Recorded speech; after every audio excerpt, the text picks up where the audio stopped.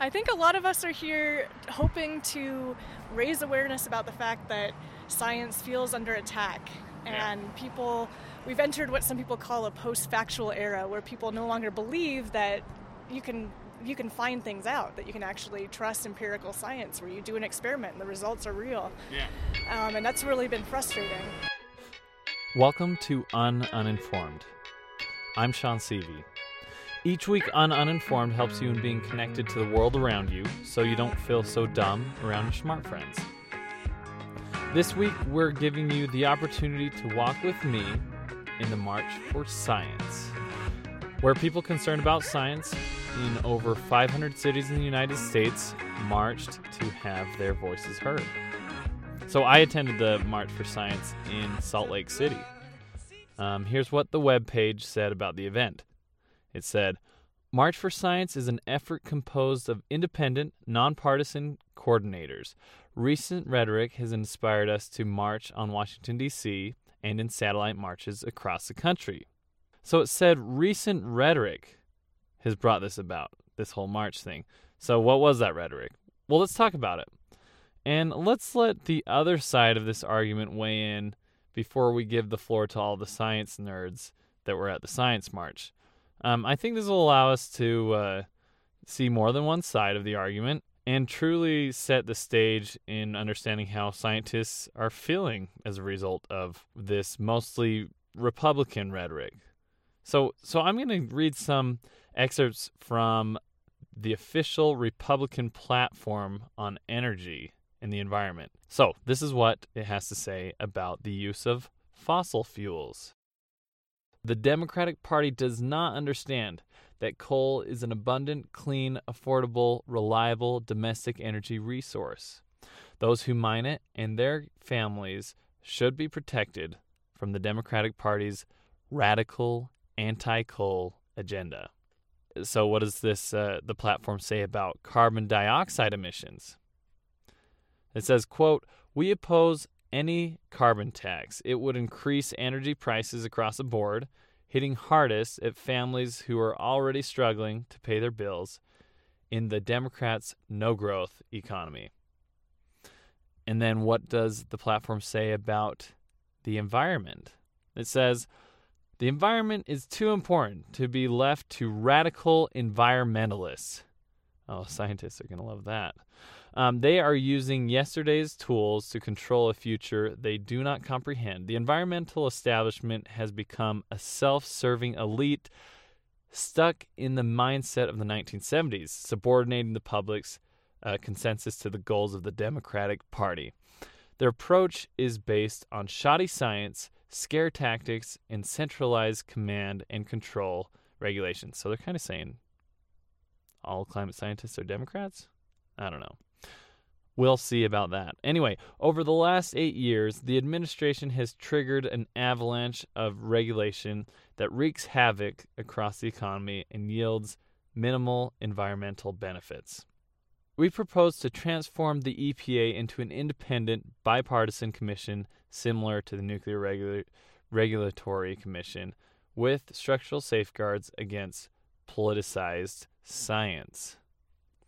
We will enforce the original intent of the Clean Water Act, not its distortion by EPA regulations. We will likewise forbid the EPA to regulate carbon dioxide, something never envisioned when Congress passed the Clean Air Act. And finally, this is what they have to say about climate change. Information concerning the changing climate, especially projections into the long-range future, must be based on dispassionate analysis of hard data. The United Nations Intergovernmental Panel on Climate Change is a political mechanism, not an unbiased scientific institution. Close quote. So that's the uninformed condensed version of the Republican Party platform on the science-related issues that might make climate scientists just a little upset.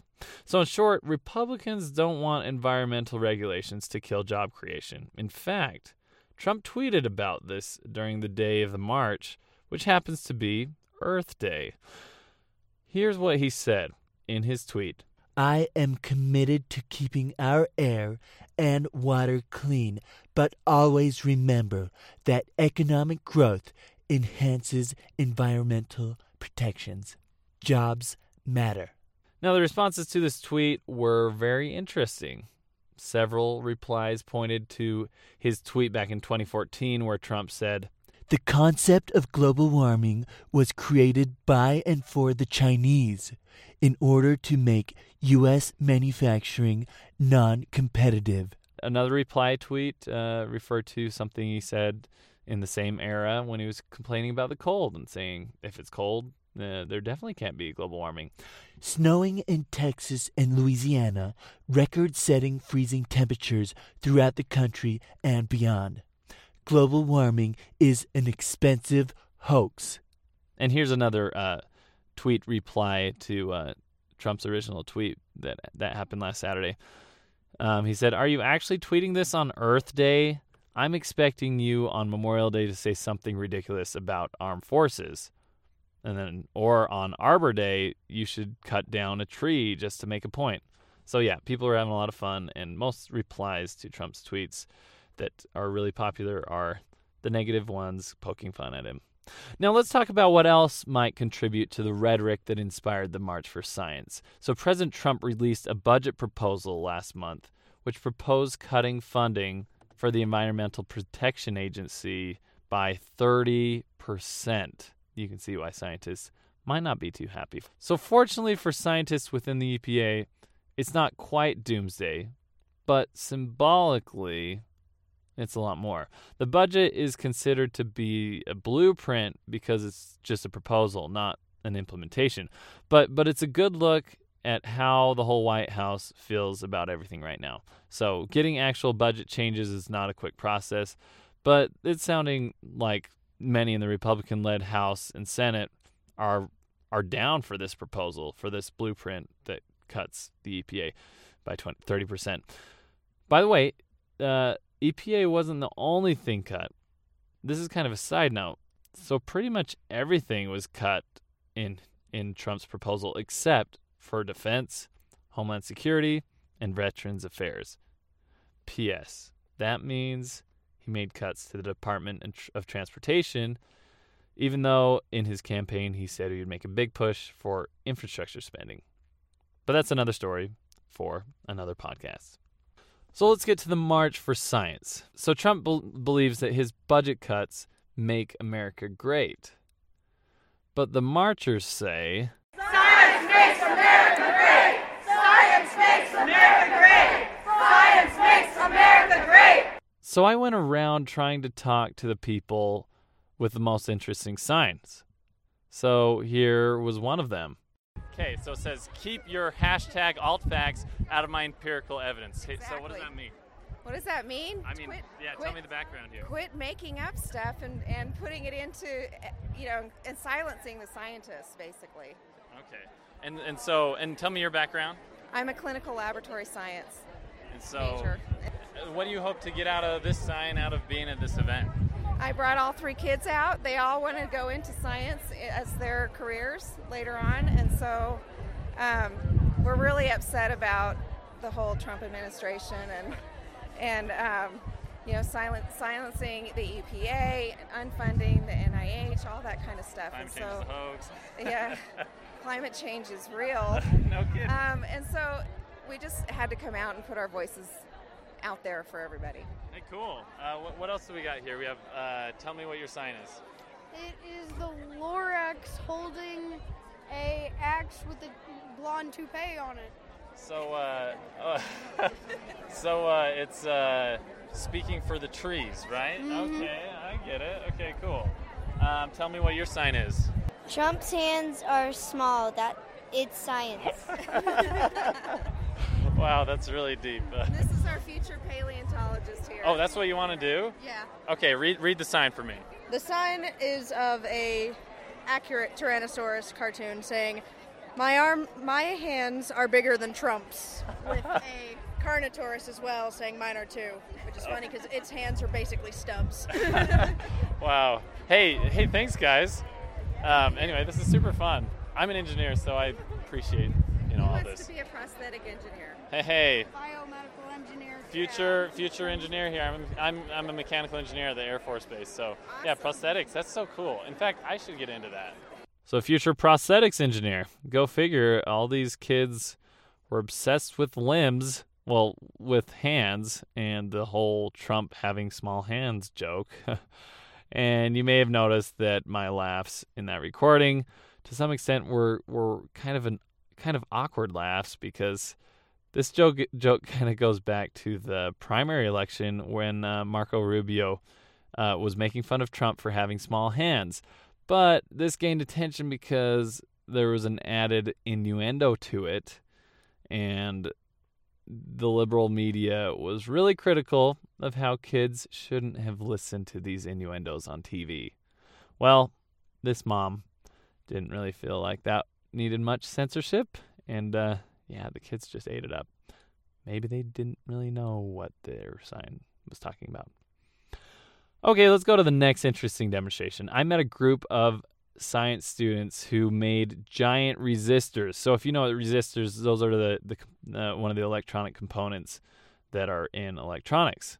So I said, oh, I get it. Okay, resistors, resistance. You guys are resistance. Yeah, okay.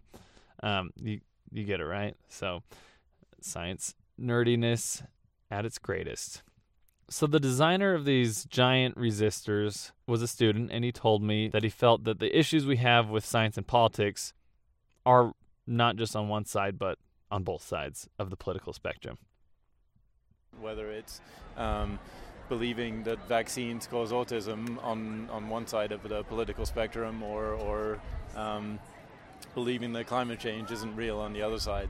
It's just facts are important in the end, and it doesn't matter what your political belief is. The facts are real. I actually was thinking about that.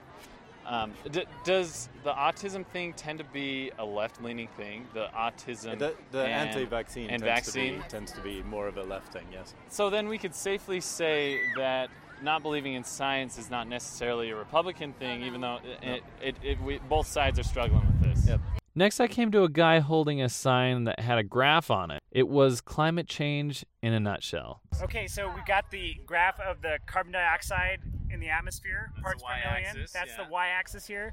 Got the year here, and this is how the carbon, because we burn up fossil fuels, we've been putting carbon dioxide in the atmosphere, and that's what's causing our planet to heat up, because it basically acts like a blanket, that carbon dioxide does. And you could fit all of this on one sign. It's that simple. Is that what you're trying to say here? That's right. All this data that we've been collecting for years, you can fit on this sign, and it tells us a story, and that story is that we need to take action now. Hey, that's cool. So who's we? What's your crew? I actually work with a group called Citizens Climate Lobby, and I'm actually a professor up at the U. I'm an astronomer. Yeah, what do you hope to be the effect of you being here? I think for one thing, it gives us a voice to let everyone know that that we're part of the community here, and that it's an important thing to be paying attention to. Where people know this is the stuff that people, scientists are the people that we rely on to predict our weather and to send satellites up into space so we can have fancy GPSs on our phone and all that stuff. And they're also the people who are telling us that our climate's changing, and we shouldn't be ignoring that. Well, it's funny that people are saying that they don't believe in climate change have a smartphone. Yeah, there's lots of that we all have our better lives than we would because of lots of things that have happened from science. Hey, and thanks for being part of that team. All right, thank you. So I continued to hunt down all the scientists I could find. This next lady was a toxicologist. Okay, so tell me what's on your sign. Join the reality party today. Yeah, okay, tell me about that first. Well, science is about reality and not willful ignorance and making things up because they fulfill some political objectives. Science is about observable reality. And people are like, are you Democrat, Republican? And I think I would be in the reality party, Party. I was like, yeah, exactly. Do you it's not red or blue, it's just real. Okay, let's look at the other side of the sign. Okay, so let's read it. I'm an environmental toxicologist. Ask me about the Great Salt Lake. Okay. Tell me about the Great Salt Lake. Okay, so the Great Salt Lake is this amazing place that is a stopover habitat for millions and millions and millions of birds, double number percentages of populations of birds. And apparently these birds are being poisoned by a series of unfortunate events that are caused by humans. So we use coal power, which puts mercury in the air. It gets into the Great Salt Lake and then into the algae, and eventually down the line, it gets into the ducks in the Great Salt Lake. Oh, and if you eat some of the ducks from the Great Salt Lake, it's too much mercury for people to eat. So Okay, well, I won't eat the ducks. Some people do, you know. But they do fly other places. So. And they do, and actually that's an unanswered question, is if they take the mercury and deposit it in their eggs to where their chicks. But we can't get funding to study that, so. Okay. Is that why you're here? I mean, why I'm here are because you I support science, because I'm a scientist. I think that the globe is a really cool place. We're lucky to live on it. And the more we know about it, the cooler it is. What do you for hope to starters? Yeah, and what do you hope to that's the end result, the best case situation for this march? I think that just to raise awareness, to kind of, I think anytime we get people together, one of the things that you see is we're like connecting and getting to know each other and realizing we're not alone. Yeah. So that's pretty cool. You know, that's crucial because that's how we work together to solve problems. I'm an engineer, so it's cool to see a lot of scientists. Yeah, so, exactly. And then finally, I found 2 female scientists who were doing research in melting ice in the Arctic and the future of feeding the world. You're wearing a lab coat. You have a sign. Are you a scientist yourself? Yes, both of us are. We're Okay. faculty at Weber State. Oh, really? So what kind of scientist? I'm a geomicrobiologist. I'm a soil microbial ecologist. Oh, that's cool. It sounds hard to say. Microbial ecologist. Okay, I can say that. I'm an engineer. I should be able to say things like that. Okay, so what are you? Let's read your sign. If I was getting paid to protest, I'd spend it on lab supplies. I got $6. Oh, hey, that's great. Taking donations. So, and also we have a paper on here that says, "Ask me what walrus tastes like." What do walruses taste like? So they taste like surf and turf. They have a nice steaky texture, and they have a little bit of a seafood flavor because of all the fish they eat. They're quite delicious. What's that got to do with science? So I was in the Arctic. I ate walrus because I was doing Arctic research. Oh, awesome. Yeah. Okay, so, tell me about your background, why you're here. So I'm a geomicrobiologist. I study the ways that microbes influence the chemistry of the planet. And some of the research I've done was in the Arctic, looking at microbes in sea ice and the way that microbes are potentially influencing the way that sea ice melts. So I spent a summer in the Arctic. That's where I ate walrus. Also tried whale, which I wouldn't actually recommend. And did some really interesting research seeing the way that the Arctic is melting out and the way it's influencing microbial communities there. As from climate change? Yeah, from climate change. So we're seeing record low levels of Arctic and Antarctic now sea ice. We're losing sea ice at a kind of disturbing rate. Really? And we're seeing warming in the Arctic, dramatic warming in the Arctic. And it's almost like, can you kind of observe it even without complicated scientific instruments, or is it? How do you observe it? I don't know. We've used satellites for quite a few decades now to monitor how much sea ice is in the Arctic, and we're seeing those levels go down each year. So it goes up and down a little bit, but the overall trend is quite negative. What do you hope to come out of this march, and why are you here? Yeah. So. I think a lot of us are here hoping to raise awareness about the fact that science feels under attack. And we've entered what some people call a post-factual era, where people no longer believe that you can find things out, that you can actually trust empirical science, where you do an experiment and the results are real. Yeah. And that's really been frustrating. And also the lack of confidence in scientists in general, that we're here to help. We're trying to bring forth facts and evidence and things that'll help us understand how our world is working and hopefully help save ourselves. Cool. I love this because there's so many scientists here, you know, and I'm always hunting them down, you know. She does really awesome work. Yeah, tell me a little bit. Why not? So I study sustainable agriculture and how we can manipulate soil microbial communities really to increase the drought tolerance of plants in urban ag. So I'm focusing right now on green roofs. So I work with a civil engineer and kind of looking at how we can create soils that are have less bulk density so that they can be on greater roofs or greater area, I guess. But you increase the soil microbial community, so you can increase nutrient cycling and the water or drought tolerance of plants that are growing on roofs. So, what do you want? What's the message you want to tell the world as a scientist? I mean, or what do you want people to know as you being here? So I'm here because right now we're looking to cut the USDA, the EPA, right, funding to those, and those are huge agencies that support jobs or faculty positions like mine that are working to try and figure out how are we going to feed 9 billion people in 2050. How are we going to feed 9 billion people by the year 2050? I don't know. But some scientists do. So I'd like to give a thank you to the scientists who made your cell phone be able to play this podcast, and a huge thanks to the scientists that made their voices heard at the March for Science.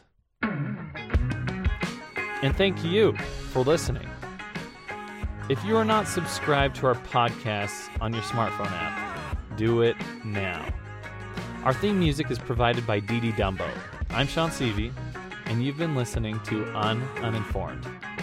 Thanks, everybody.